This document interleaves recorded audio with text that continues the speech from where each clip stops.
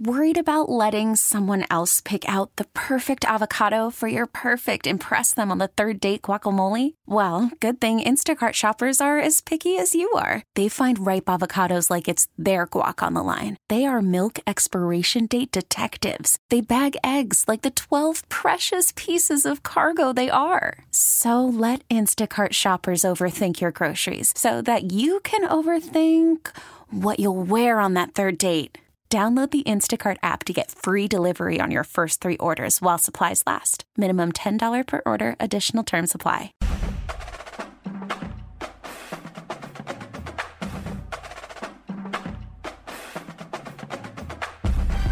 From the Badgers to Whitewater, from Concordia to Carroll, some of the best college football is played right here in the state of Wisconsin.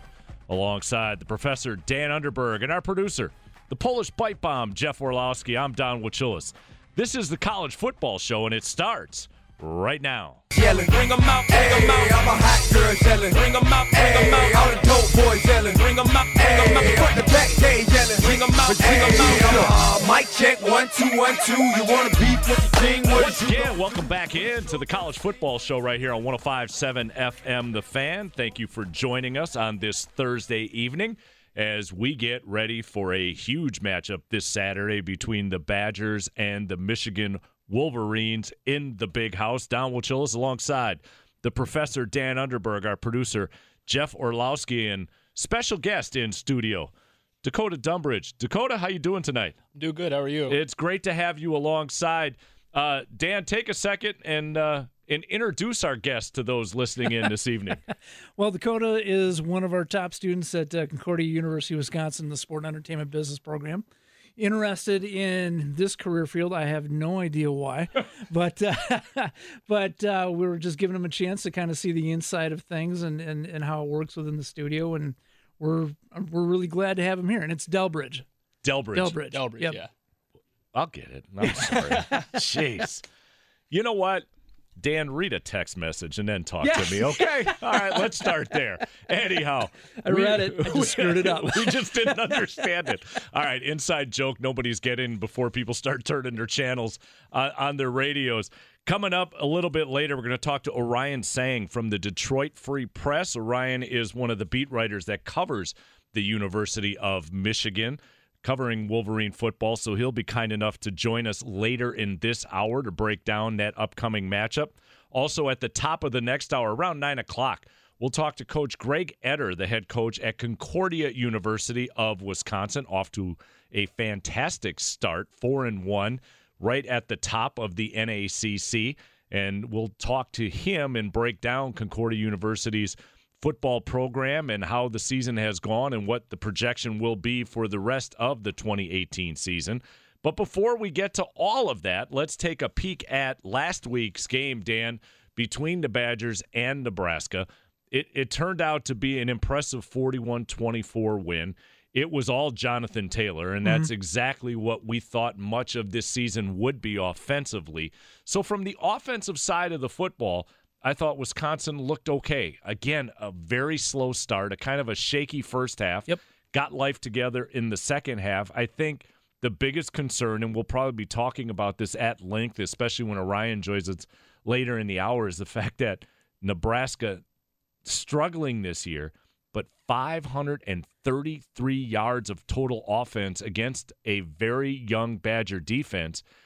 The defense did enough, the old bend don't break, to keep them out of the end zone and find a way, obviously, to come away with a 41-24 win. But against Michigan, that's going to be tough. But let's backtrack. Let's talk about your takeaways from that Wisconsin-Nebraska matchup. Yeah, if you want to talk about defense, I'm not all that – number one, I'm not shocked about the defensive performance. They got gashed for deep plays. We knew that would happen.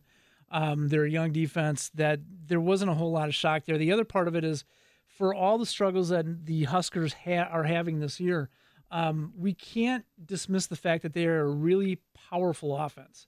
They've had success against other programs. They are a very, very fast team. They've got an up-and-coming quarterback that, and again, we've hit the Badgers pretty hard this season, their inability to get to the quarterback. In this case, when you're going up against a guy like Martinez, he's really grown from his freshman year to now his sophomore year, where he'll hold on to the ball and he will maneuver around the pocket without panicking. The Huskers can come back. They can be relevant again, and it's probably going to be around this quarterback. The Huskers' problems are the same problems that they've had every year. It's been defense. Yeah. And it's been the inability to just not get out of their own way. Man, the penalties that they had were just – I understand why Scott Frost is going bald. Yeah. Because they did enough to damage themselves as the Badgers did. You know, when we broke down the matchup going into last week, and we were talking to some people out in the Nebraska area, the two things that you just alluded to are the exact two things that they brought to the forefront in that conversation, which was Adrian Martinez is on the rise, and he will be their quarterback come their junior and senior year, kind of like what we looked at Alex Hornibrook now in his maturation process. But Adrian Martinez, a little bit more athleticism, so I think there's something different going to be brought to the table offensively for Nebraska. And the other thing is that you touched upon is you say they couldn't get out of their way. It's the penalties. Yeah. They remind you of the green and gold last Sunday. You know, what was it, 112 yards worth of penalties for the green and gold? We'll talk about the Brewers. We'll move on from there. But that was Nebraska. Yeah. Every time Nebraska seemed to take that first step forward, they ended up taking 3 steps back and shooting themselves in the foot. But let's talk for a moment about Alex Hornibrook, who had a solid performance last week. He performed on Saturday, to me, Dan, what we had hoped to see more consistently, like in the BYU game and some of the other non-conference games, where he did enough to keep the offense moving. The running game obviously is going to be what's at the forefront and predominant with how the scheme is developed, but he didn't make those mistakes like we saw against BYU and some of the other games where you just get exasperated in watching him. He just kept the team moving forward. Yeah, you see this a lot in college football and pro football, where you just ask your quarterback not to lose the game sometimes, and the rest will take care of itself. Hornibrook played under control, and to be fair, and God knows that I've had my task with him a couple times on this air. His receivers sometimes didn't do him any favors. Right. A.J. Taylor dropped a ball right in his hands. Danny Davis dropped a couple. And again, that's the nature of the game. You're not always going to get him, but he was probably 2 or 3 passes from us having a conversation about how great he was. Instead of not losing the game, talking about how we kind of own the game. Thankfully, we didn't have to. We had Jonathan Taylor and Tywan Deal running any way they wanted to. It was a little weird, like you said, that first half.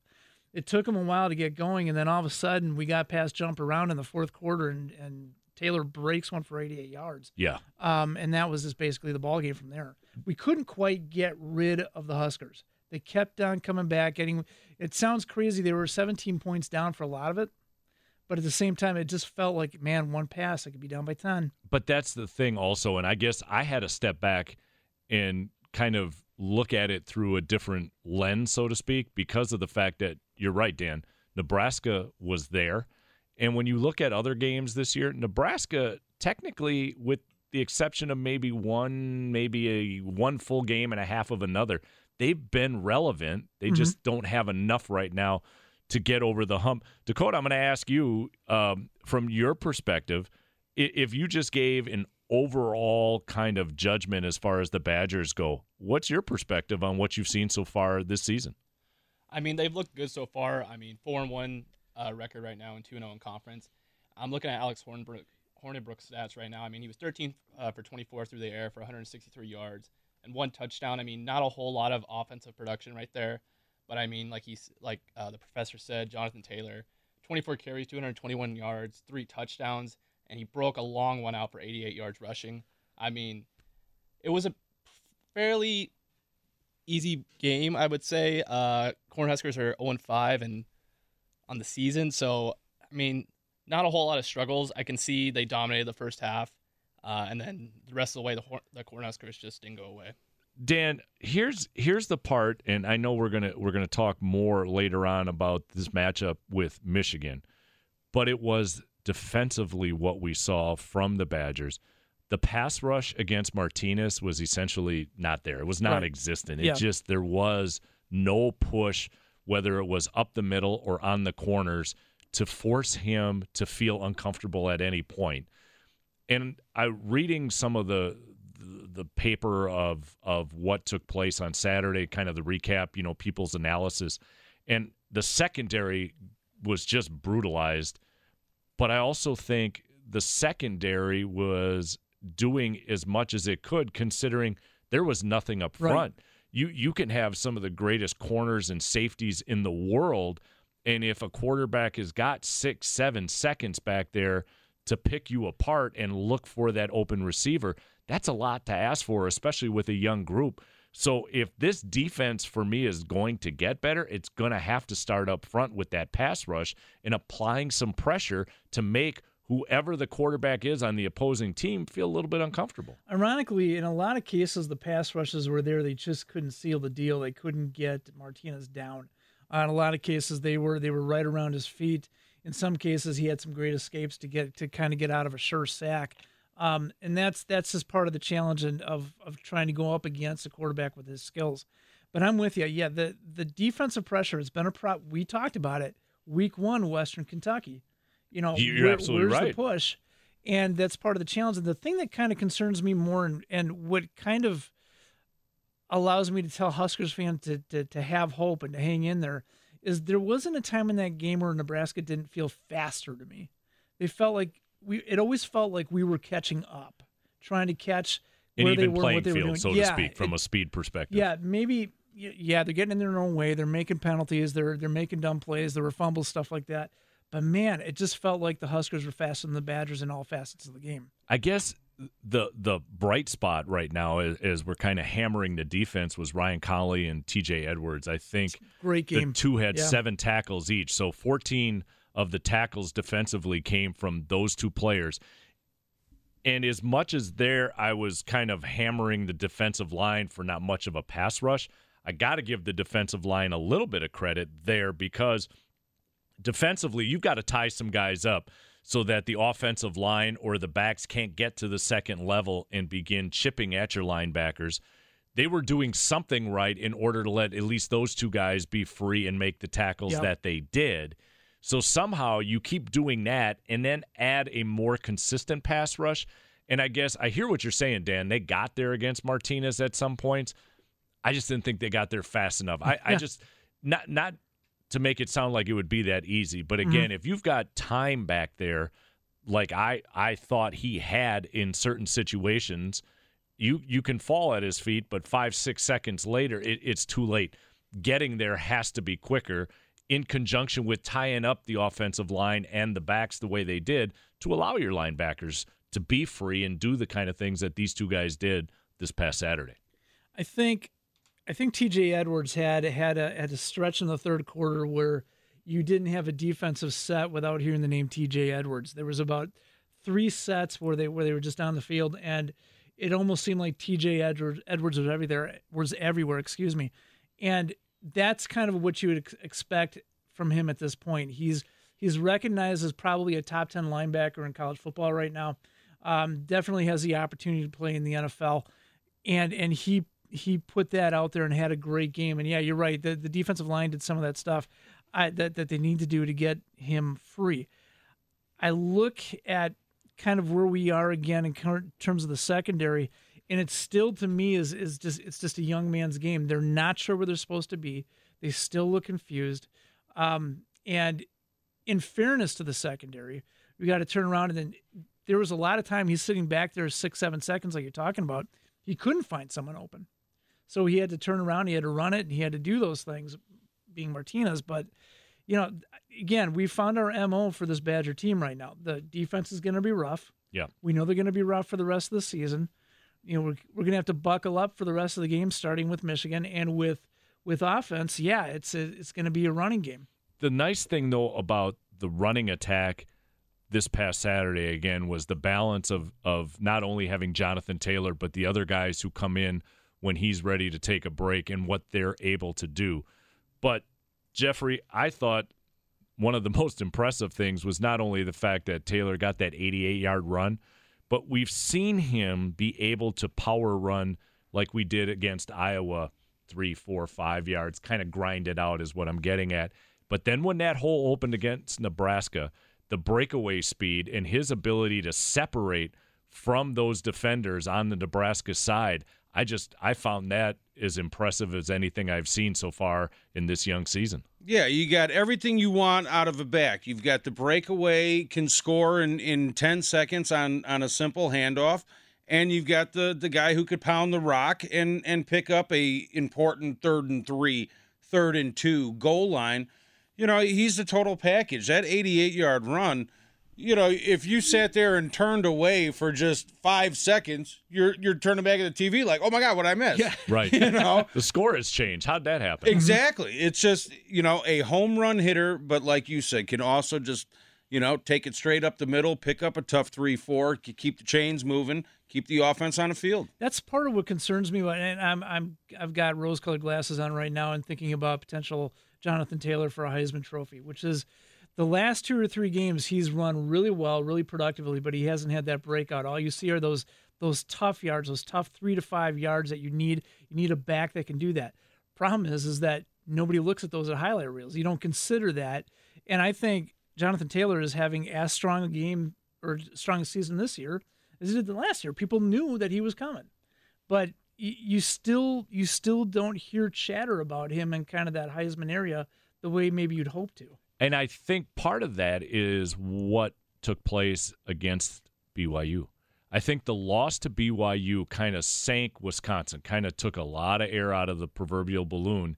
And I don't think the national media now has paid as much attention to the Badgers as they would have had they beaten BYU, and found ourselves going into the Big House this week undefeated. Mm-hmm. I mean, you know it's still an important game on both sides, the fact that game day is going to be there on Saturday, spending the morning there, not only previewing all of the other things taking place on Saturday, but that game specifically. So that game has tremendous meaning for both teams going into it. Mm-hmm. But I just think if BYU, Daniel, had not come in to Camp Randall and upset the Badgers, the national media would have been much more focused in on this particular team, and that recognition that you were just talking about, I think, would have been there. Yeah, we're going to be talking about BYU for the rest of the season. It will. That is going to be the stain that is just going to be on that season. It's not going to go away.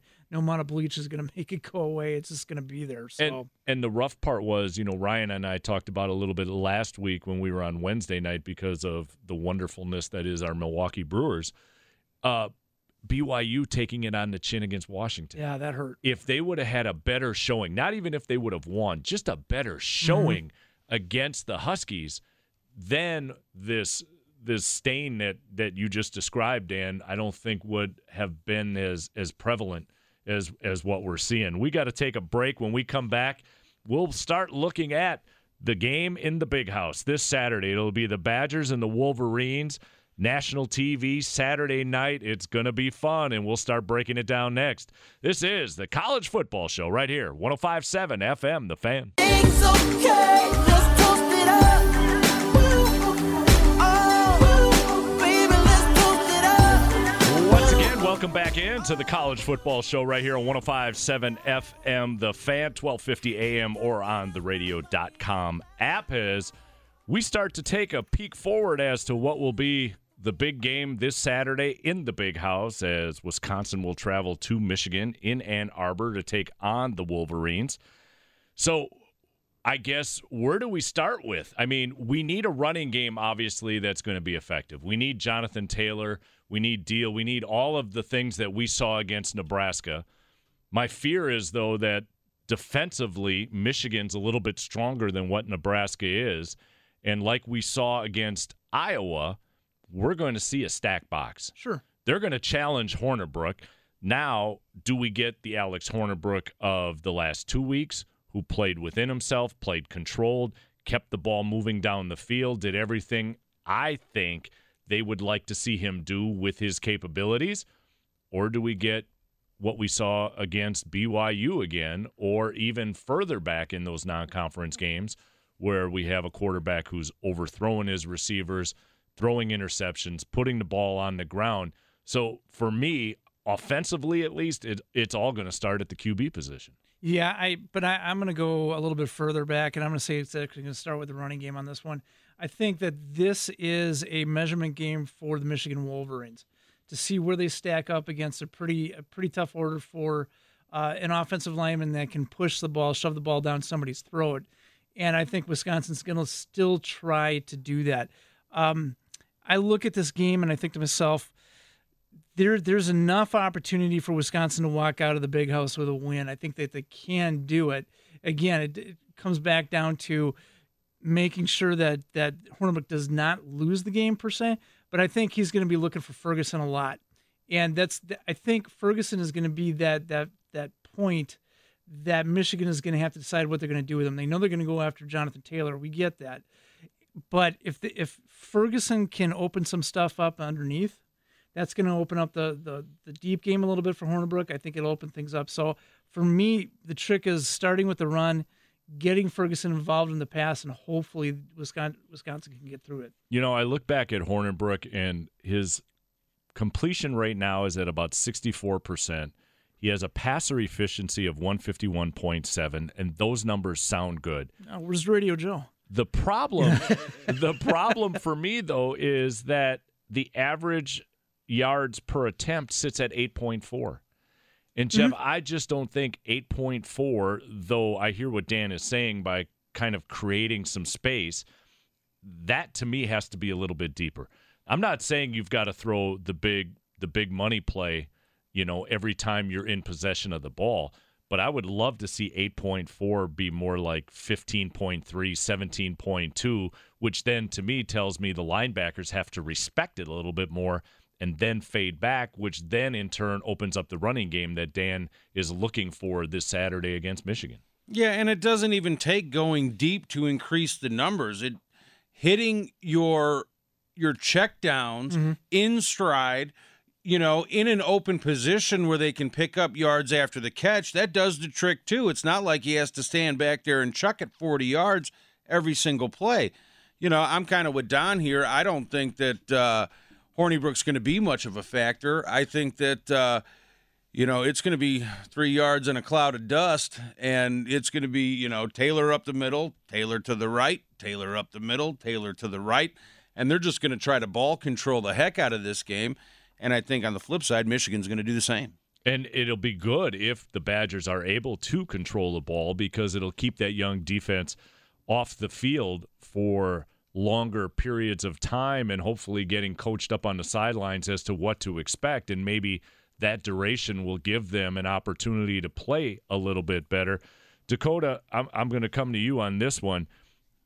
When you look at the running game of the Badgers and you look at the quarterback play, you can be the tiebreaker here. Is it the running game that you're watching on Saturday, or are you looking at what Hornibrook does that will be the key as to how this offense flows? Regardless of what Hornibrook does this Saturday, I think it's going to come down to the run game, especially on the defensive line for Michigan. That line has been tremendous as of late, and if they can break that with the running game, then the quarterback for Wisconsin is going to just have a field day with that.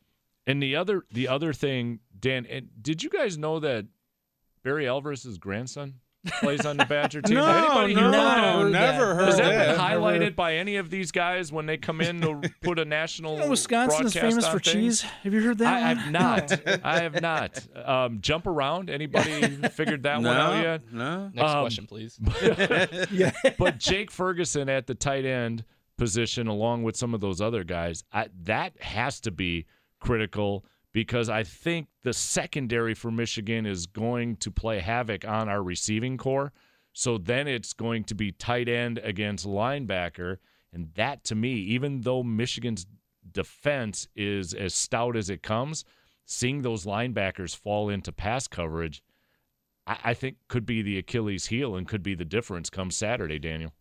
For me, what I want to see is how good is Michigan's front seven against a legitimate offensive line like Wisconsin. When it comes to running, we've taken Wisconsin to task for their pass rushing, for their pass, their pass blocking skills, and that's still, I think they're getting better, but I still think it's a challenge for them. But I want to see, can Michigan withstand punishment for 4 quarters from this offensive line. And the key to that is going to be not going for Wisconsin, not going 3 and out, 3 and out, 3 and out. As long as Michigan is getting off the field defensively, they're going to get more energy. They're going to be more refreshed, and they'll do okay. But if they can substantiate some drives, and they don't always have to score, but if they can take 4 or 5 minutes off the clock, maybe getting a field goal, maybe doing those things, eventually I think Wisconsin's offensive line is going to show the nation, show everybody, is Michigan's front 7 for real or not?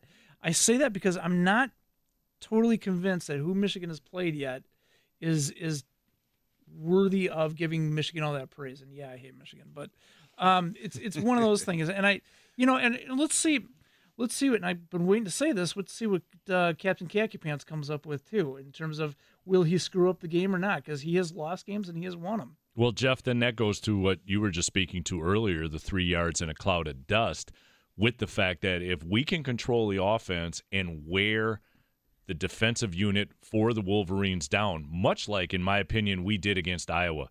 Iowa pretty much in control of that game, but as the game wore on, you could tell defensively they were starting to break down, wear down, and that's when Wisconsin was able to capitalize down the stretch. I don't know if we can play that type of weight game against Michigan. I don't think we can be behind by 7, 10, even 3 points for that matter against the Wolverines on the road in the Big House.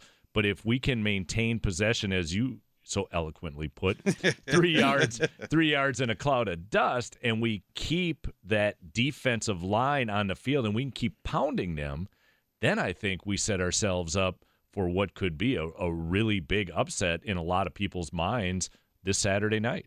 Yeah, I don't even consider, once Wisconsin wins on Saturday, I don't think it's going to be that big of an upset. I think the teams are very comparable. The only advantage that they have is the hostile crowd. But, this is one of those games where with the ball control, Wisconsin can't make mistakes. They can't get all the dumb penalties. They can't, which is why you have to take the ball out of Hornibrook's hands, because he can look fantastic in one drive and just have a complete oops, and all of a sudden it's going back for 6 the other way, and now you're in that deficit you were talking about, Don, where it's going to be harder and harder to stick with the run and be patient enough to try to wear down their defensive front. And Dan, you said before we went on break in the first segment, BYU, that stain is going to stay with us throughout this 2018 season. And when I think about special teams and Gaglione and his ability to kick from distance could be the factor of whether or not you win or lose this game. And I guess for all he'll do this season, I can't get the shank out of my mind at the end of the BYU game that could have put it into overtime, and then who knows what happened. They could have still lost, but the fact that the opportunity was there to put it into overtime and get you a potential victory to keep you undefeated didn't happen. Is the confidence level in Raphael there anymore? Yeah, absolutely. It's there, and I think he's salivating for the chance to have a kick like that again and do that again and do it in the Big House. Remember, he's a senior. He would love to have that moment at an away game at Michigan to kind of to be the guy that wins that game. I don't question his confidence at all. I mean, anybody that's willing to go out there and do a samba, and with every kick that he makes, that's fine. So I think he can do it. I think for me, I look at this game again, and we know Michigan's going to attack the secondary. Everybody else is attacking the secondary. Keeping ball control, Wisconsin-style offense to keep the Michigan offense off the field is just going to be it. That's the game for me. That's going to be crucial. So, Dakota, I'm going to ask you this. With what the professor just said as far as controlling the ball, getting out in front, and hopefully staying in front, one of the trends, whether it's high school, college, pro football now, is if you win the coin toss, deferring. Trying to get that last possession before the half and then getting the ball first thing in the third quarter, and if possible, really taking a lead and extending it. But with what we've seen from the Badgers defensively and from what we've been talking about not playing from behind, do you buck that trend if you win? It's a big if there. Now, if you win the coin toss, do you then just take the ball immediately and see if you can't jump out in front? I mean, going into the big house, do you want to make a statement immediately, or do you want to play the long game like Belichick? Belichick's strategy is always defer, get the ball in the second half, let Brady do his thing, see what the score is. Usually they're up because they're the Patriots, for crying out loud. I mean, it comes down to what he wants to start out with. Do you want to play the long game, play it safe? Do you want to go right at him and try to score on the first drive, or what? That's going to have be a huge decision come game time. Jeff, you're standing in the middle of the field, and the coach has talked to you, and you have the option now. Do you take the ball or do you defer? What are you going to do? I defer all day, every day. We just talked about how Wisconsin needs to jump out to an early lead and stay there. I defer because what if Hornibrook has an oops on the first possession, and now all of a sudden, say it was a pick six or even just a pick deep in your own territory, and Michigan punches it in. Now you've got 110,000 all, juiced up, and your backs are behind the walls. You got to be feeling it, and places are getting tight that should be loose. And so, that's why I would just defer and keep your fingers crossed that you play good D and hope for the best. He can put things so eloquently. Yeah, Go just ahead. to add on that point, you want to ease into the game, especially this big moment on national television. If he does make a mistake, like he said, the worst case scenario is Michigan goes up 7-0, and then the crowd's ignited right there. And see, for me, Dan, I guess it's how you view it. And I understand where these guys are coming from. Sure. But for me, if we want to get out in front, and I understand the risk of a Hornibrook pick or a Taylor fumble, whatever the case may be. We forgot He's about never done that haven't we? before. Yeah. But I would. I also understand looking at this young defense, and even if Gaglione kicks it out of the end zone and the ball comes out to the 20 or to 25, and Michigan just 10 yards, 13 yards, 15 yards, 10 yards, and goes right down the field and scores, and suddenly you're down 7-0.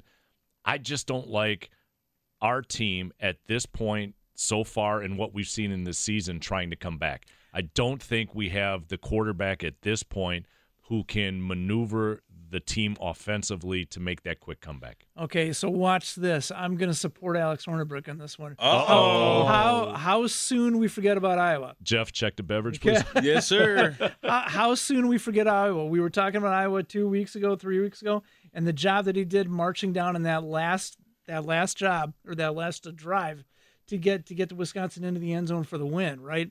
Very so good. I do think he can do it, right? I also think he can throw pick sixes as easily. I just think if Wisconsin's deal is going to be running, they attack, and I hope over time they win. They wear them down. Well, we're going to continue this discussion after the break. We're going to start efforting Orion Sang. He is the beat writer for the Detroit Free Press who covers the Michigan Wolverines. So hopefully we'll get what the Michigan perspective is as we get ready for Saturday's big matchup. Once again, you're listening to the College Football Show right here on 105.7 FM The Fan. Welcome to Atlanta where the players play, and we ride on them things like every day. Big beats hit streets, see gangsters roaming, and parties don't stop till 8 in the morning. Once again, welcome back into the College Football Show right here on 105.7 FM The Fan.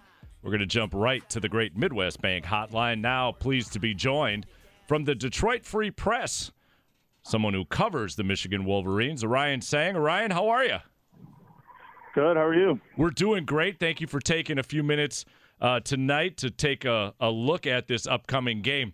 Hey, first question I got to ask you is Harbaugh. Is Harbaugh as beloved still in the state of Michigan as we're led to believe by some of the things we see from the national media? Yeah, I think so. I mean, he's really resurrected the program since he got here. I mean, everyone talks about how he hasn't been able to win the big games, but this is a much healthier program than it was when he first got here. So, yeah, I'd say that he's still beloved. Okay, I just, I'm looking at the article from the other day out of the USA Today and kind of comparing what Harbaugh has done in relation to his salary. And there's some out there who think, he could be on a short leash. But when you listen to those in and around the program, it just sounds like everybody is fairly content with what he's doing. How has this team evolved since week 1 against Notre Dame? I've been reading some things about how this team is much looser than what they played and showed against the Fighting Irish. What has evolved with Michigan as we get ready for this game this upcoming Saturday? Yeah, I think it all starts on offense. When they lost to Notre Dame, the offensive line couldn't really protect Shea Patterson. He gave up 3 sacks, and he was just under pressure all game long. They've given up 5 sacks in the 5 games since, which is a much more sustainable rate. They've only given up 8 sacks in the year, which is a much better pace than they were at last year. And that's really allowed Patterson to do what he does best, which is, be cool under pressure, make good throws, and that's opened up the offense. With Patterson being cool under pressure, I mean, one of the things that we're extremely fearful of in watching our beloved Badgers has been the secondary and really the lack of an effective pass rush. With Shea Patterson standing back there in what I will perceive to be a great deal of time unless Jim Leonhard can dial something up, who are the receivers that we're going to see a lot of, I have a feeling, in the Big House? Yeah, so Donovan Peoples-Jones and Nico Collins are his 2 favorite receivers. Donovan Peoples-Jones was a former 5-star recruit. He's really put it all together this year. He's been pretty dangerous when a play breaks down. When Patterson escapes the pocket and he's rolling around, Peoples-Jones is usually who he's looking for, and he also has the most touchdown catches on the team. Nico Collins is 6'4", I think like 213 pounds or something. He's really big. And when Patterson takes shots downfield, like the deep balls, Collins is usually who he's looking for. And then he has other targets too. Like Zach Gentry, the tight end, is 6'8", 260 pounds. That's actually Michigan's leading receiver in the year when it comes to receptions and receiving yards. Ryan, with Shea Patterson, would you describe him more as a pocket passer, or has he evolved into what we see a lot now in college and even at the pro level, with somebody who gets out, rolls out of the pocket, and creates on the fly as opposed to just sitting in the pocket and letting whatever is going to happen? So he's a little bit of both, actually. He's really good in the pocket, and that's actually been a surprise because, at Ole Miss, he didn't really do a lot of what they're doing now in Michigan, but he's really adjusted well to the scheme. But when the play breaks down, when he needs to escape the pocket, he has the mobility to do so. He can readjust. He can hit receivers on the fly. So I'd say it's a bit of both. With the other side of the ball defensively, for us, one of the things that we're thinking of is that the Badgers are going to need some ball control, that they're going to need to just pound and grind things out and try to keep, at least our defense off the field. Defensively, how do you feel that the Wolverines will match up against the Badger offensive line and the running backs led by Jonathan Taylor? So Michigan's defense has been pretty stout this year. They were pretty good last year. I'd put them in that elite category this year when it comes to defenses around the nation. The one area of concern for Michigan, though, is the depth at defensive line. Rashawn Gary has an AC joint injury, a shoulder injury. He actually sat out last week's game, and he left the 2 games before that early because of the injury. He's expected to play in this one, but we don't know if he's 100% or even close to it. And then Michigan has 2 interior defensive linemen who are out. Aubrey Solomon was hurt after the season opener and hasn't played since Notre Dame. Michael Dwumfor was carted out the field last week. So they're a little thin at defensive line right now, I'd say. Notre Dame, SMU, Nebraska, Northwestern, Maryland. Looking at the schedule that the Wolverines have faced, how's the confidence level? Because I think with the exception of Notre Dame in Game 1, the Badgers probably will be the most prominent opponent right now the Wolverines have faced this season. Well, I think the players and coaches are pretty confident, and I think that's stemming from what they've shown the past 5 weeks. This is a different team than it was against Notre Dame. I guess we'll see how different against Wisconsin and Michigan State and Penn State. But the offensive line has improved. The offense is more cohesive as a unit. They're scoring more points. So I think confidence is high right now, at least inside the program. So let's just look at the Big Ten East for a little bit, and I want to get your impression then, looking at how Michigan compares to a Penn State or compares to Ohio State at this point in the season. I think nationally we're still looking at Ohio State being kind of the belle of the ball for that division. How do you think Michigan will stack up against Ohio State at the end of the season? Coming up obviously to the traditional games and ultimately into the bowl season. Honestly, I really think Ohio State is the class of the conference. I mean, this team is elite. It's really talented. It honestly reminds me of Urban Meyer's 2015 team. That the year after he won the title, that team was insanely talented. This team is too as well. I mean, you just look at the offense, like they have a whole new dynamic with Dwayne Haskins at quarterback that they didn't really have with JT Barrett. Haskins has been really good. Honestly, in the Heisman conversation for me, if I had a vote or had a say. But yeah, no, I think Ohio State is the best team in the conference. When you're looking at the Big Ten East, I think the team that has surprised me is Michigan State. I actually thought they'd be a 10-win team. Maybe contend for the regular season title a little bit, but they've really struggled on offense. That offensive line is banged up. They can't really run the ball at all. And then the defense, they can't stop opponents' passing games. So Michigan State would be, I guess, my most disappointing team in the Big Ten East. Ryan, I know you're in the midst of traveling, and so we can't thank you enough for taking a few minutes to talk about this upcoming Badger-Wolverine matchup. Best wishes, enjoy the game, and we'll maybe have the opportunity to talk somewhere down the line here. Yeah, for sure. Thanks for having me on. All right, that's Orion Sang from the Detroit Free Press, one of the beat writers that covers the Michigan Wolverines, joining us on the Great Midwest Bank Hotline. Time for us to take a break. When we come back, we'll jump over to Division III, take a look at the top 25, and then at the top of the hour, we're going to be joined by Greg Etter, the head coach at Concordia University of Wisconsin, and we'll get to it all next. This is the College Football Show right here on 105.7 FM, The Fan. You women don't want me to tell you what's up. You women don't want me to tell you what's up. You women don't want me to tell you what's up. I came here tonight to hear the crowd go. Once again, welcome back into the College Football Show right here on 105.7 FM, The Fan, as we shift gears a bit and head into the Division III side of college football here in the state of Wisconsin. Let's look at the top 25. UW-Whitewater with a big win this past week over Oshkosh, remains undefeated, goes from 8 to number 6 in the country. But it also tells you, Dan, how much respect there is for Whitewater, because last week Oshkosh, ranked number 10, only falls to number 13. And we've seen instances where teams have lost, like Oshkosh earlier in the season, and fell at a much more dramatic pace than only a couple of spots like we're seeing this week. So there's your entrances from the state of Wisconsin in the top 25. UW-La Crosse, Platteville getting some national recognition in the honorable mention category. So again, the WIAC showing strong numbers here, with regards to the top 25. But the game of the week last week had to be with Whitewater and Oshkosh. Whitewater wins 20-0, 11,600 plus on hand for that Division III matchup.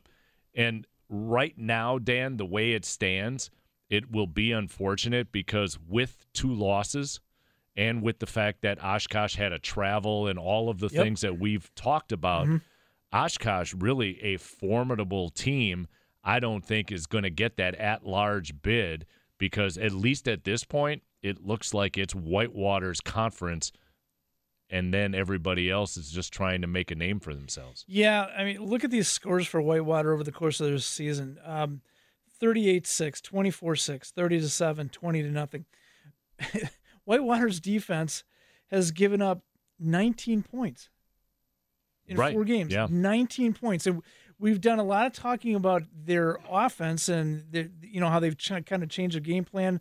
They're a lot more about throwing downfield and doing those things. But my goodness, 19 points over 4 games, that's incredible. And how many times have we heard it said, it's defense that wins championships? And we obviously have seen what Whitewater can do on the offensive side of the ball. But just as you alluded to, the stats defensively are unbelievable as they continue to make their way. Some other scores last weekend from around the WIAC: Platteville over River Falls, 52-27. The University of Wisconsin-La Crosse, a 29-23 victory over Stout. Point in Eau Claire in what can only be described as a shootout. Point wins 9-3. St. Norbert over Ripon 30-17. And Concordia of Wisconsin, the Cheese Bowl over Lakeland 17-0. And when we come back after the break, we're going to have an opportunity to talk to the head coach at Concordia University of Wisconsin. That's Greg Eder, and we'll do it next. Once again, you've got the College Football Show right here on 105.7 FM, The Fan.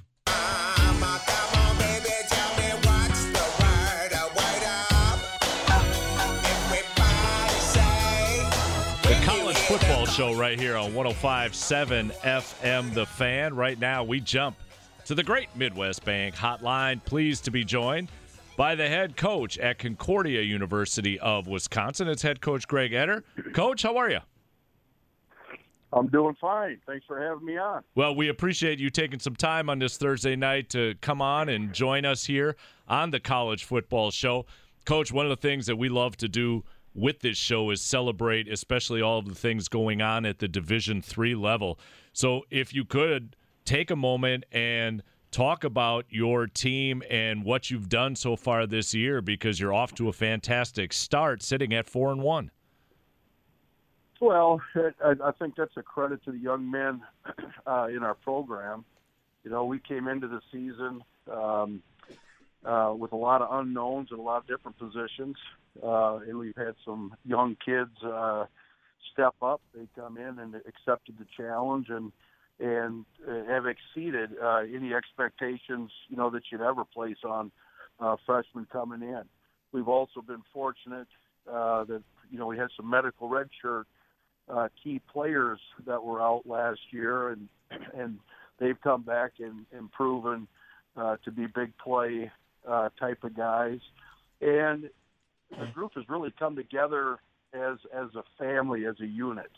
Their work ethic, their intensity during practice, their willingness to learn, and desire to master their techniques has just been made them a fun group to work with so far.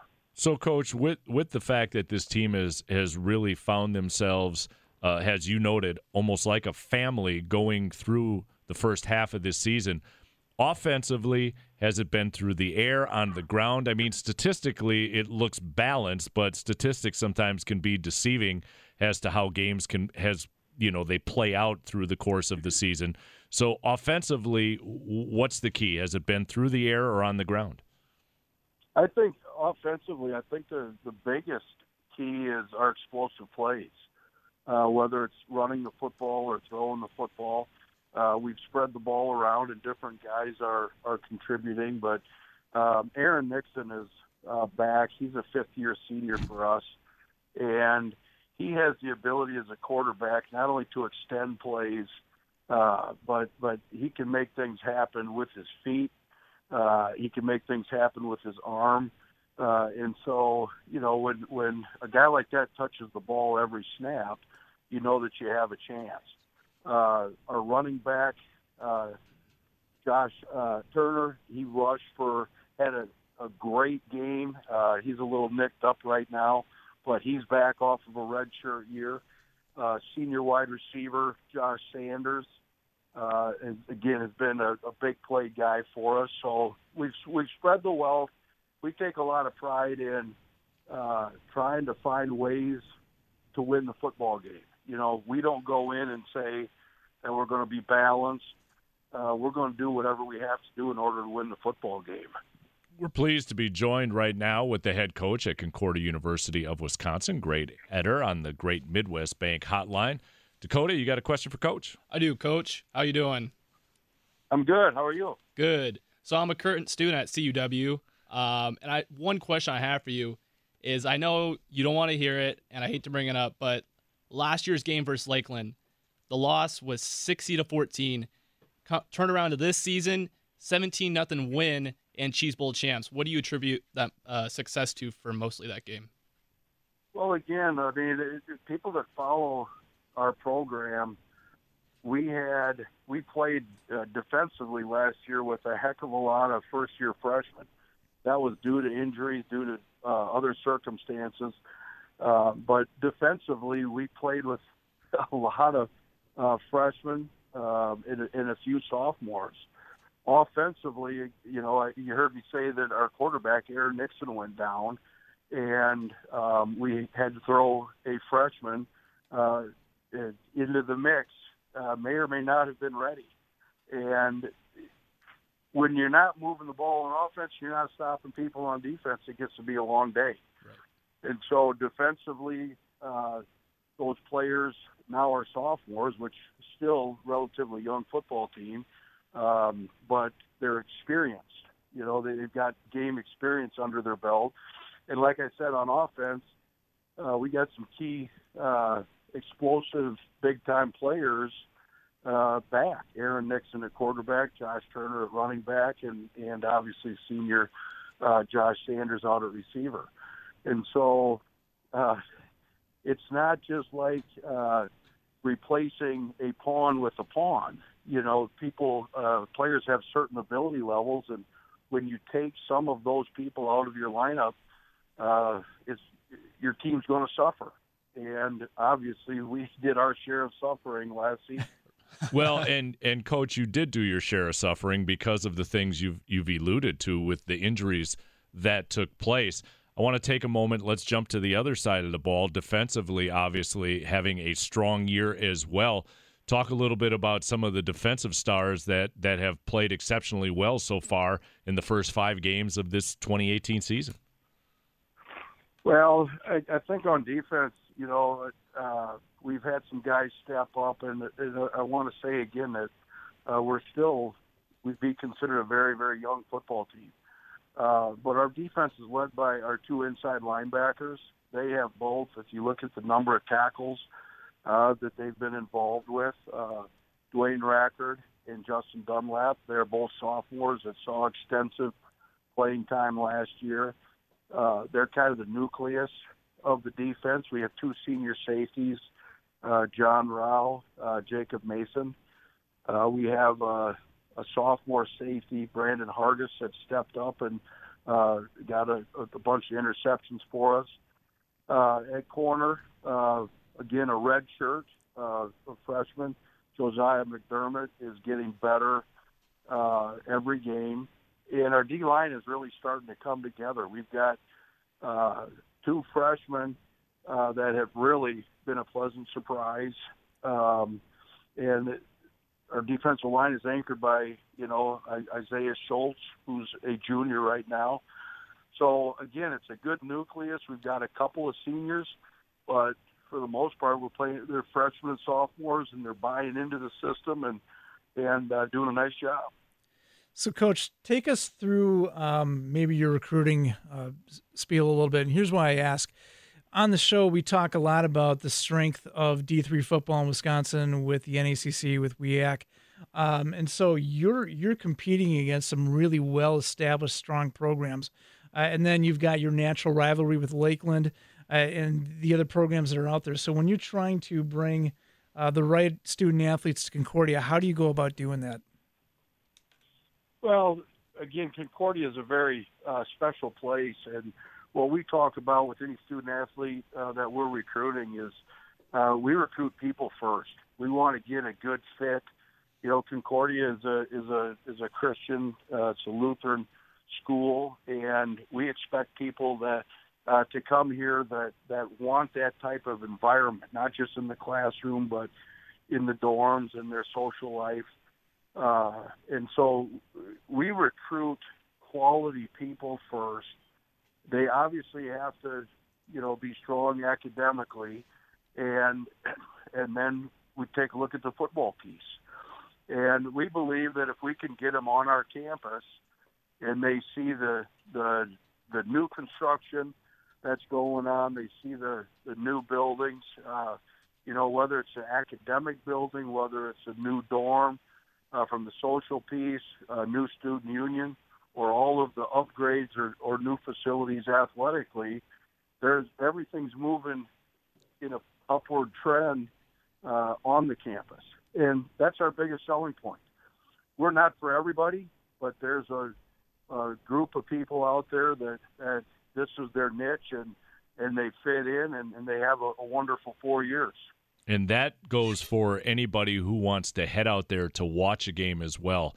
I mean, the facilities out there are second to none. It's a great small setting to watch collegiate football.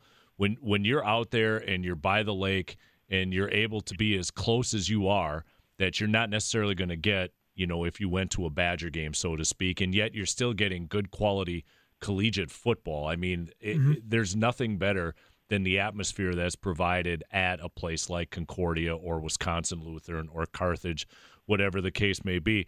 Coach, you've got a game upcoming here against Aurora. Give us a brief scouting report, because Aurora, if you look overall, they're sitting at 1-4, but 1-1 in the conference. And when it's a conference game and anytime you go on the road, there's no one to be taken lightly. Well, you're exactly right. And overall records, as you all know, are very deceiving. Aurora is a well-coached football program. They have had a very, very tough start to the season. They've scheduled some very tough opponents. They played them well. In all phases since Coach has taken over there, offense, defense, kicking game, they're going to be well coached. Their kids are disciplined. Their schemes are sound. And it's going to take a very, very good effort on our part in order to go down there and compete and expect to win. Coach, we appreciate your time, and hopefully as this season makes its way towards the latter half, we get an opportunity to speak again. Continued success and best wishes. Well, I appreciate you having us on, and, on behalf of Concordia, on behalf of our football program, I do encourage people to come on campus and check out a game or check out campus, but thanks for having us on, and our program likes this being in the spotlight. So thank you very much. Coach, much appreciated. Have a good night. You too. Thank you. That's head coach Greg Eder from Concordia University of Wisconsin joining us on the Great Midwest Bank Hotline. It's a road game this week against Aurora, and then they're back home over at Concordia University there in Mequon. And as always, head to the website, check out the schedule, and as always, we encourage you to get out and check some games out in person. And if you can't, go to the website and watch online. Time for us to take a break. On the other side of the break, gentlemen, I pose this question. If Notre Dame wins out and you get an SEC team that has only one loss, Notre Dame in, that SEC team out, or is the SEC team with one loss in and Notre Dame out? We'll debate it next. That's tough. This is the College Football Show right here on 105.7 FM, The Fan.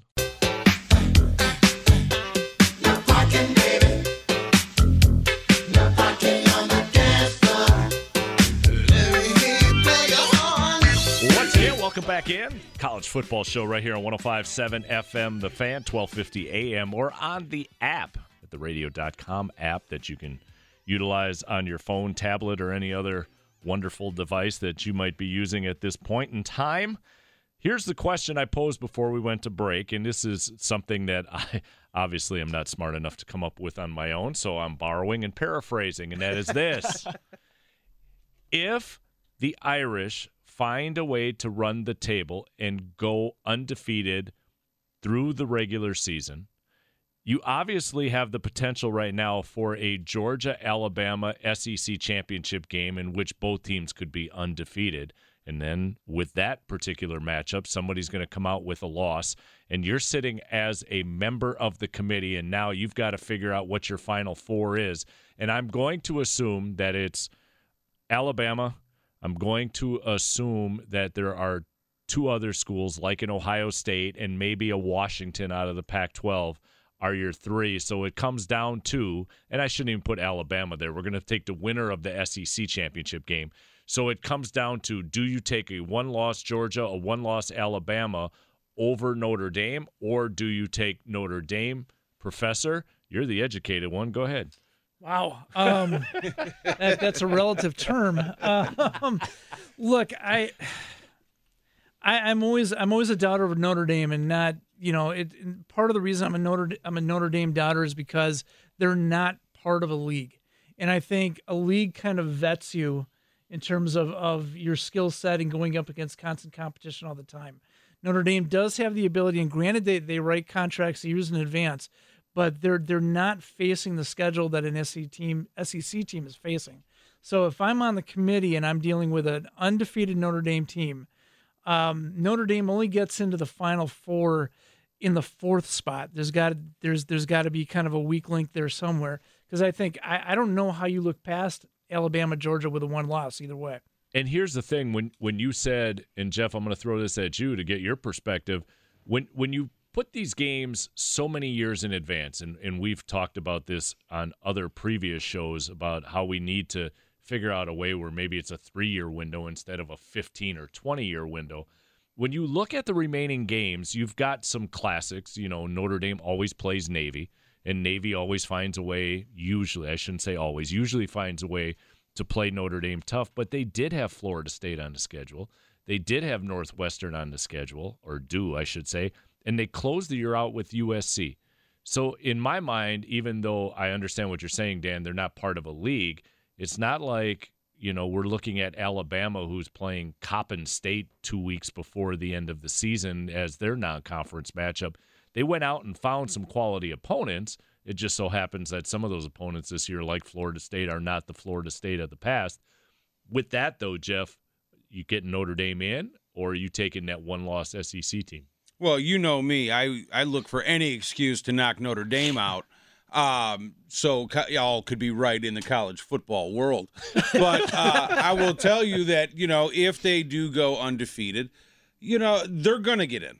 Because the committee, for some reason, they love Notre Dame, which was part of the reason why, you know, my hate for them, you know, blossomed at a young age.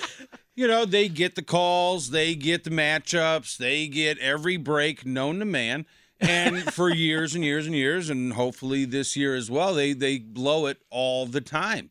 So, you know, I think for me, I would take the 1-loss SEC hands down. Much better conference, much better competition. USC sucks. Florida State's a joke. You know, even Northwestern isn't Northwestern of 3 years ago. So, you know, I would definitely take take Georgia if they lose to Bama or vice versa. And why Northwestern can't, at least at this point of the season, figure out a way to finish a game is beyond me. I mean, they have been in the lead, have had some teams on the ropes like Michigan, who the Badgers obviously play on Saturday. I mean, they were there ready to get what would be an upset and just couldn't finish it. Dakota, you become the final say in this boardroom as far as Notre Dame in, Notre Dame out. I'm going to go with a majority and say Notre Dame out. SEC is just too good. I mean, that one game between Georgia and Alabama, if it comes down to that, and Alabama loses, Georgia loses, I still say they have the advantage over Notre Dame. It's crazy to think how much the political aspect then would come into that debate, Jeff. Mm-hmm. Yeah. Because I know you mentioned it as you began giving your explanation as to why you would still go with the SEC team. Mm-hmm. But a team like Notre Dame that has such a national following because of its alumni base and the amount of prestige and monetary funds that come in association with the Fighting Irish, I really don't know if that 1-loss SEC team would get in simply because of the political nature of what that committee is going to be faced when they meet in that room. Yeah, Notre Dame they walk out onto the field with a certain cachet, you know, just their name alone. It carries weight still. Mm-hmm. Yep. And that's the reason why I think they're going to get the bump. You know, we just saw yesterday Sampson, the ex-president of the Marlins, say that MLB will do anything to make sure that the Dodgers beat the Brewers because bigger market, you know, the fans are going to travel better, more eyes on the TV, more interest, more money. It's the same thing with Notre Dame. They'll travel to the moon to watch that team, and they're going to put eyes all over the country on the TV. It's amazing to me that with all of the things that we've talked about in the explosion of media with regards to players being recruited and how it's not so much anymore the Michigan, Ohio State, USCs of the world that you used to want to go play because those were the teams that were on every single Saturday, no matter what, and that way you were on TV. It still amazes me that the Irish have withstood all of the modern advancements in media and still become, Daniel, one of those teams where everybody, A, wants to play, or B, wants to sit down and watch. Yeah, well, give Notre Dame credit for managing its brand, right? They do an excellent job of maintaining, like you said, Jeff, the cachet of what it is to be Notre Dame, and they haven't always had good teams. Then they've had spectacular teams, but college football would be different without that gold helmet. It wouldn't quite be the same, and it is one of the iconic things to watch a game in Notre Dame in October, like it is to watch a Yankee game at Yankee Stadium, or pick one of those things. It's just one of those things socially that we accept. We just can't get past the idea of football being football without Notre Dame, and that's part of the challenge that I have with it. Basically. Dakota, this has to be on the fly. No research, no looking, no using the Google monster here. Notre Dame is usually good for one. Tim Allen sat in last week, so shout out to Tim Allen and Baby Tausch, who were in studio for their very first maiden voyage of Shovel the Funk. Oh my. We got them at the table. But Tim Allen sat here last week and talked about the fact that the Fighting Irish are always good for a hiccup through the course of the regular season. They always that talk, the momentum, everything is building, and then there's that one game where they just come out and really destroy their season as far as what we're talking about and getting into the Final Four. So here it goes, Dakota, real quick. You got to pick one of these. Where will the hiccup take place? All right. Pitt, Navy, Northwestern, Florida State, Syracuse, USC. Oof. Where's the first two again? The first two were Navy and Pitt. Reverse the order, so it goes Pitt, then Navy, but those are the first two. Where are they playing, at USC or are they at home? Pitt's at Notre Dame. Notre Dame's at Navy. And what about at USC? USC, I believe, is at home. I believe. I'm going to go with USC on this one. Okay, last game of the year. Yeah. Last game of the year. Daniel, any prediction real quick?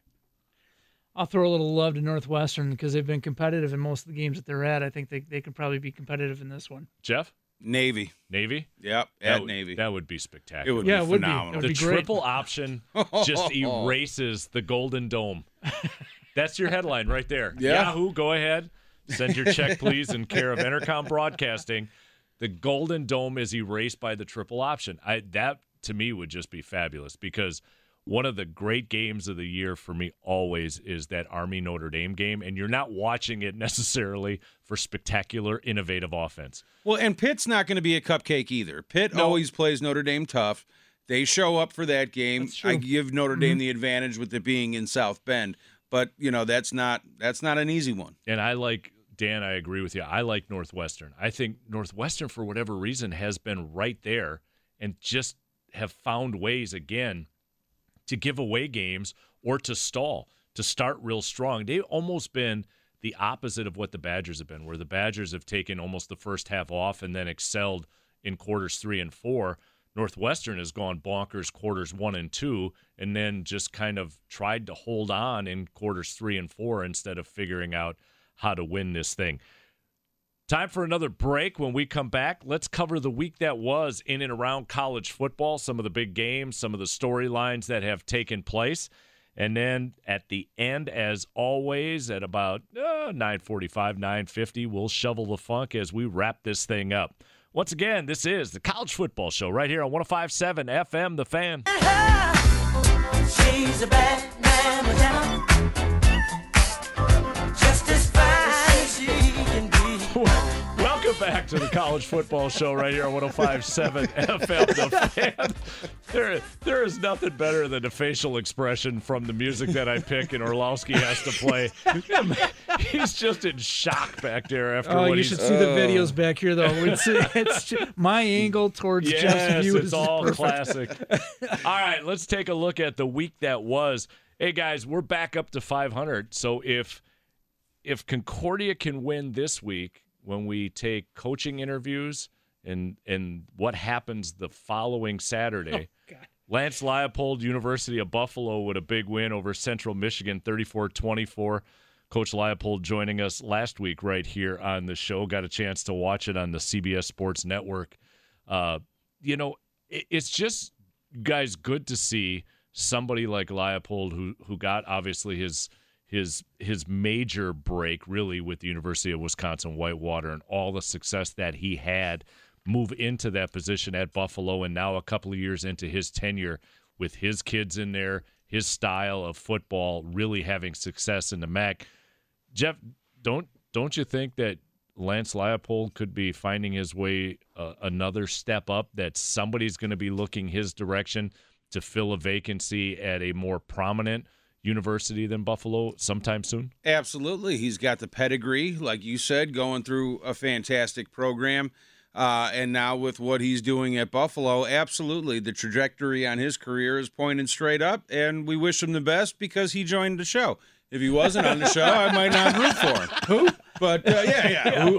Who we talking about? But yeah, no, he's definitely on the way to bigger and better things. Yeah, he's just one of those guys you have well wishes for, because whether it was at Whitewater or then like we did last week talking with him at the University of Buffalo, I mean, he seems like a grounded, sincere individual who obviously knows the game of football inside and out. So we wish him continued success, and thank you for getting us back to 500 here.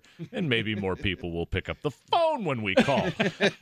That's for another time and place. So, Dan, for you last week, what was your takeaway? I mean, I was impressed with the win Texas got. I was actually impressed with the win Florida got. There were a couple of wins last week that really surprised me that I didn't think we would see, and yet that's the beauty of college football is the fact that we can see these upsets week in and week out, and those were just two examples for me. Yeah, there's always a weekend where it seems like things go upside down a little bit in college football, and this was part of that weekend. I don't know if it was the whole thing, but I remember sitting in the Badger game and looking at the scores, during a break, and there it was, Texas beating, and I didn't expect that at all.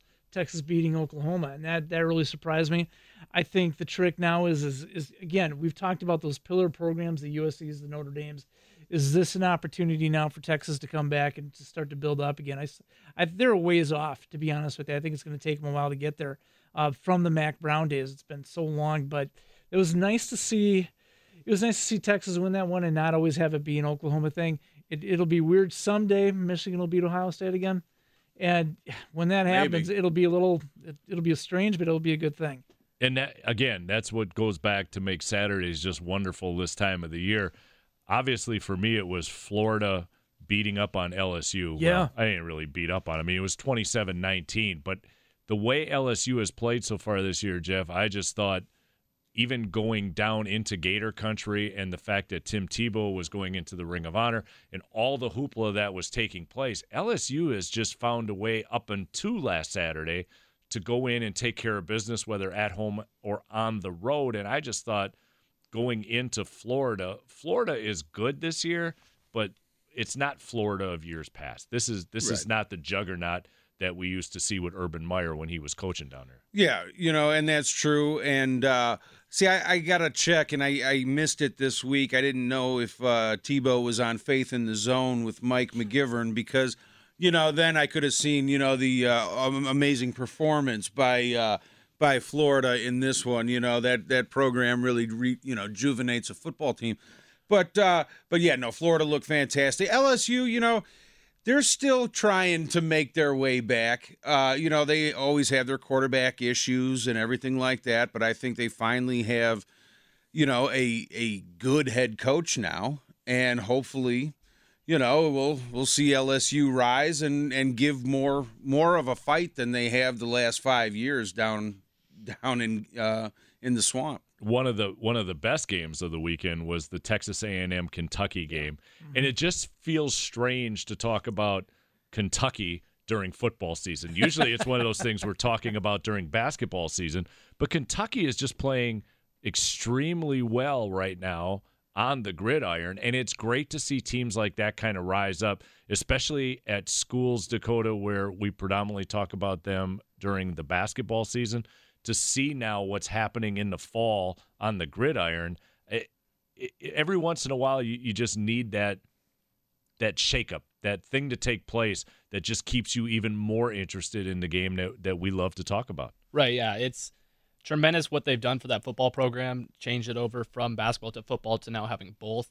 It's unbelievable what that school program has done for themselves, and I can only imagine those college students just living it up on game days for football and basketball. Yeah, it's got to be a good time to be going to the University of Kentucky.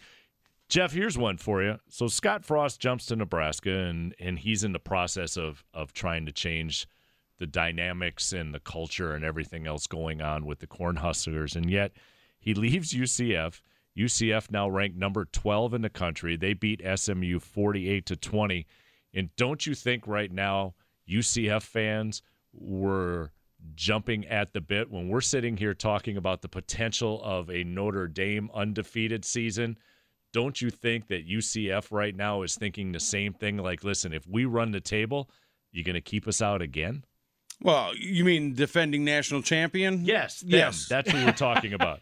Yeah, and, it's hard after what happened last season for them not to feel that way, but they know going in that they could run the table 10 years in a row, and they'll never sniff the playoffs.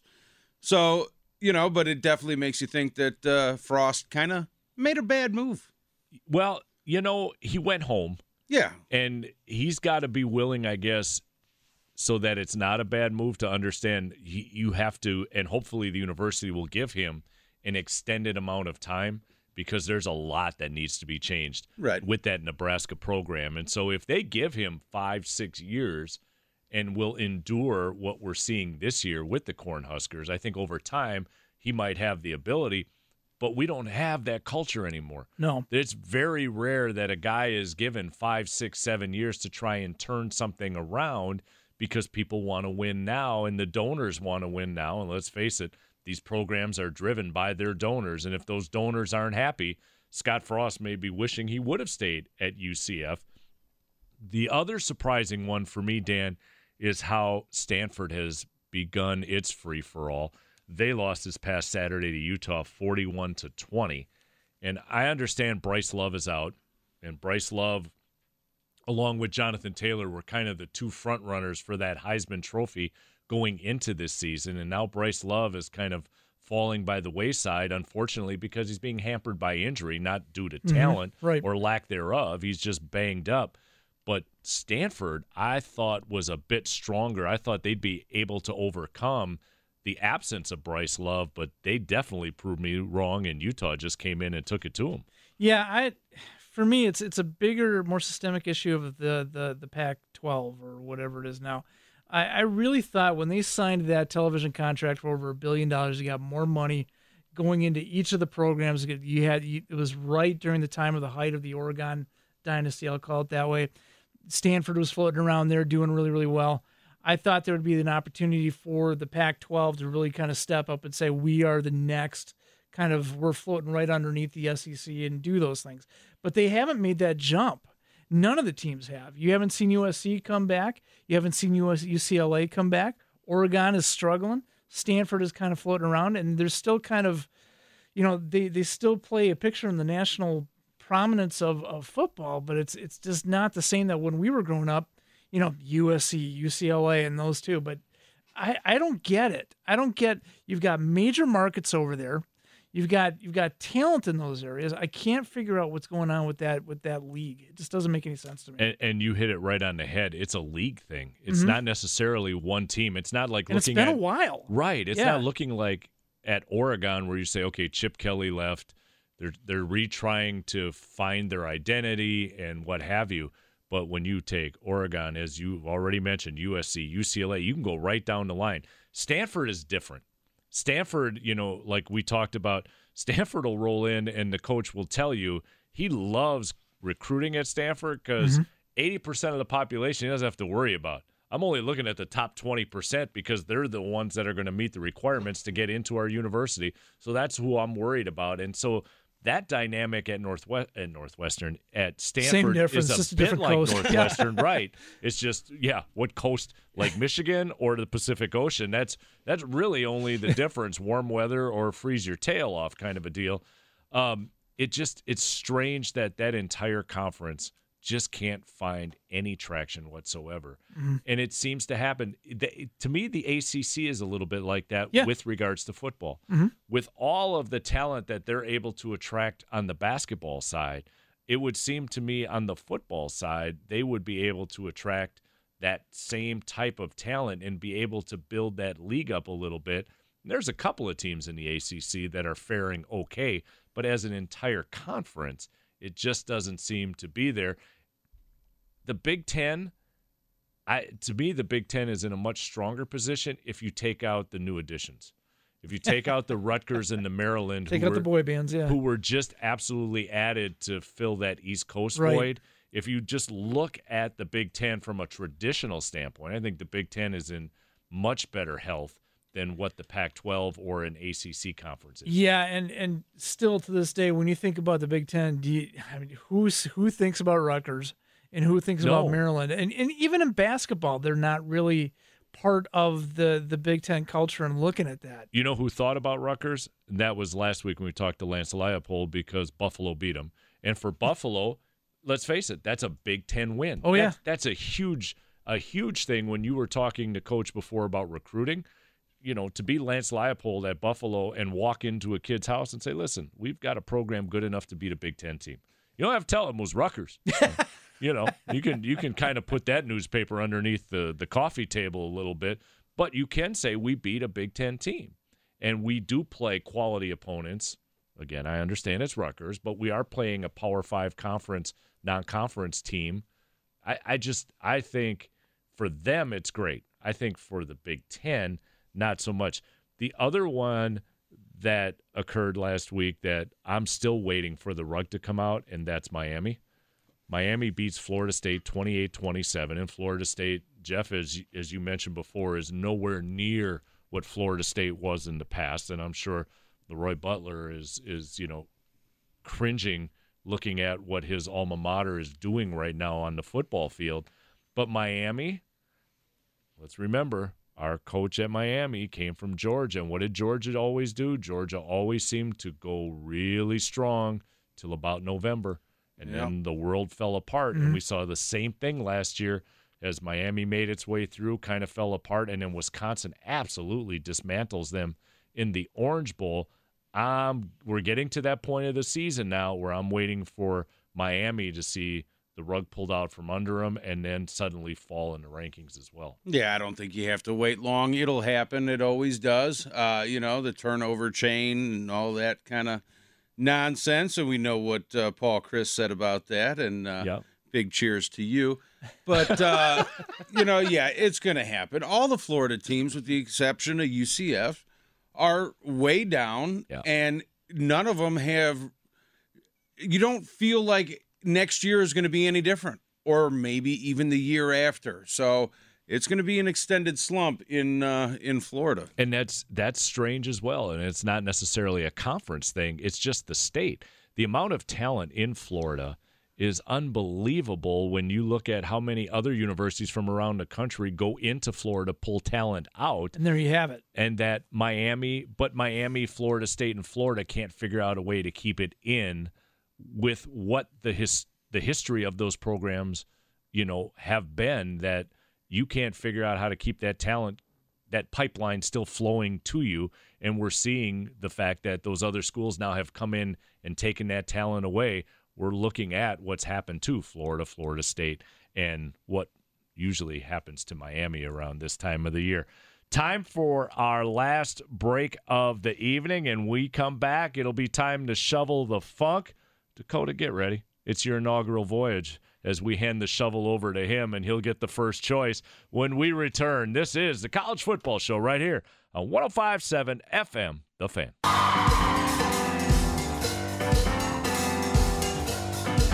You know what? I want to shovel the funk.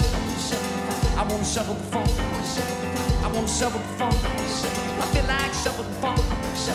I got to shovel the funk. You want to shovel the funk? Do you want to shovel the funk? Then go ahead. Go on. Where's Bill Schmidt and Tim Allen? It's not a shovel of funk without him all of a sudden this week. Welcome back to the College Football Show right here on 105.7 FM. The Fan. What are we, chopped liver? Wow. Well, Man. Listen, we glad to won't be get here. into great detail, but Dan deserves a dig or two after last week. Shovel of Funk is being brought to you by Americana Apparel. Whether you need T-shirts for an upcoming event or team jerseys and gear, Americana Apparel has you covered. Owner Jim Van Acker will provide you with unparalleled quality and service for all your custom silk screening and embroidery needs. Check them out at their website at AmericanaApparelLLC.com. Americana Apparel, the official outfitters of the College Football Show, and let them know that Don and Dan sent you there. All right, time to shovel. Dakota, welcome. Your very first shovel of funk. Go ahead, sir. Shovel of Funk, my first and most likely my last after this call. Let me just start out by saying this. I miss you a lot. Big, longtime 49er fan. I'm going to give my award to Jim Harbaugh because he's going to make the Wisconsin Badgers go 4-2 after this weekend. Ooh. Ladies and gentlemen, that will be the last you hear from Dakota tonight, as we'll turn his microphone off now. And enjoy failing out of school. Other than that, all the best, Dakota. Jeff, go ahead. Oh, mine. Nebraska. We talked about them a little bit earlier. They suck. Running back Greg Ball, he wants to transfer. He lost his starting job to some other guy who sucks. So Coach Scott Frost, did I mention he sucks? He's using potential tampering by Oregon State as the reason why he added them to a long list of teams that he wouldn't let Ball talk to. And it's just a weak excuse for somebody who's sitting 0-5 and about to go 0-1,000,000. It's just a bad look. So he gets my shovel. There's nothing better. Is that a when, record for number of sucks? I think so. There's nothing better On when the Jeff air. hands out I a topped it shovel. off to you. Professor, it's yours. Wow, I'm sorry. I'm going legit on this one. No, I'm going to go to Whitewater and the Warhawks and their defense. And I threw out the stat earlier. They've 4 games and 19 points allowed by the defense.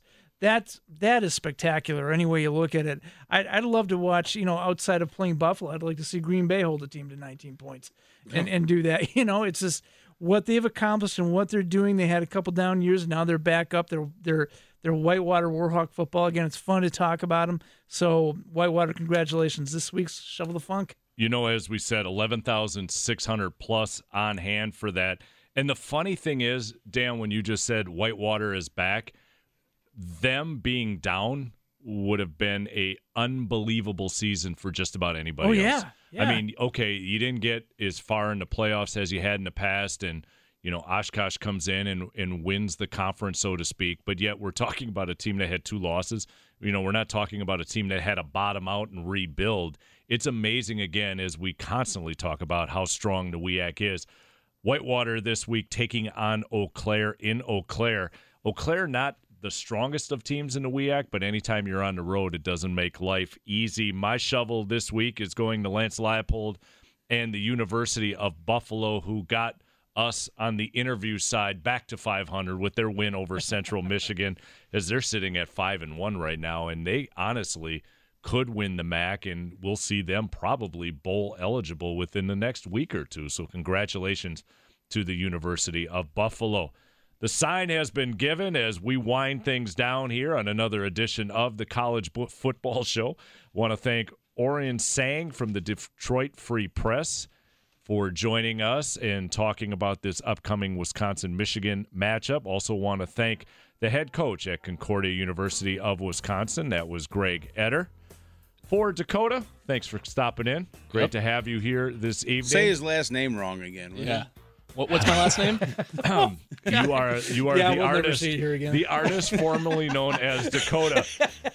For the professor, Dan Underberg. For the Polish pipe bomb, Jeff Orlowski, I'm Don Wachillis. We might be back in 6-22. I have no idea. Enjoy the game Saturday night, everybody. Thanks for joining us this evening. Have a great rest of your week. Stay warm.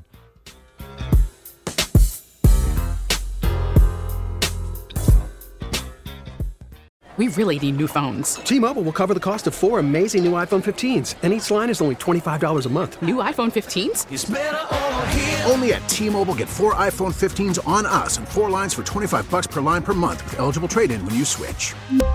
Minimum of 4 lines for $25 per line per month with autopay discount using debit or bank account. $5 more per line without autopay, plus taxes and fees. Phone fee at 24 monthly bill credits for well-qualified customers. Contact us before canceling account to continue bill credits or credit stop and balance on required finance agreement due. $35 per line connection charge applies. See T-Mobile.com.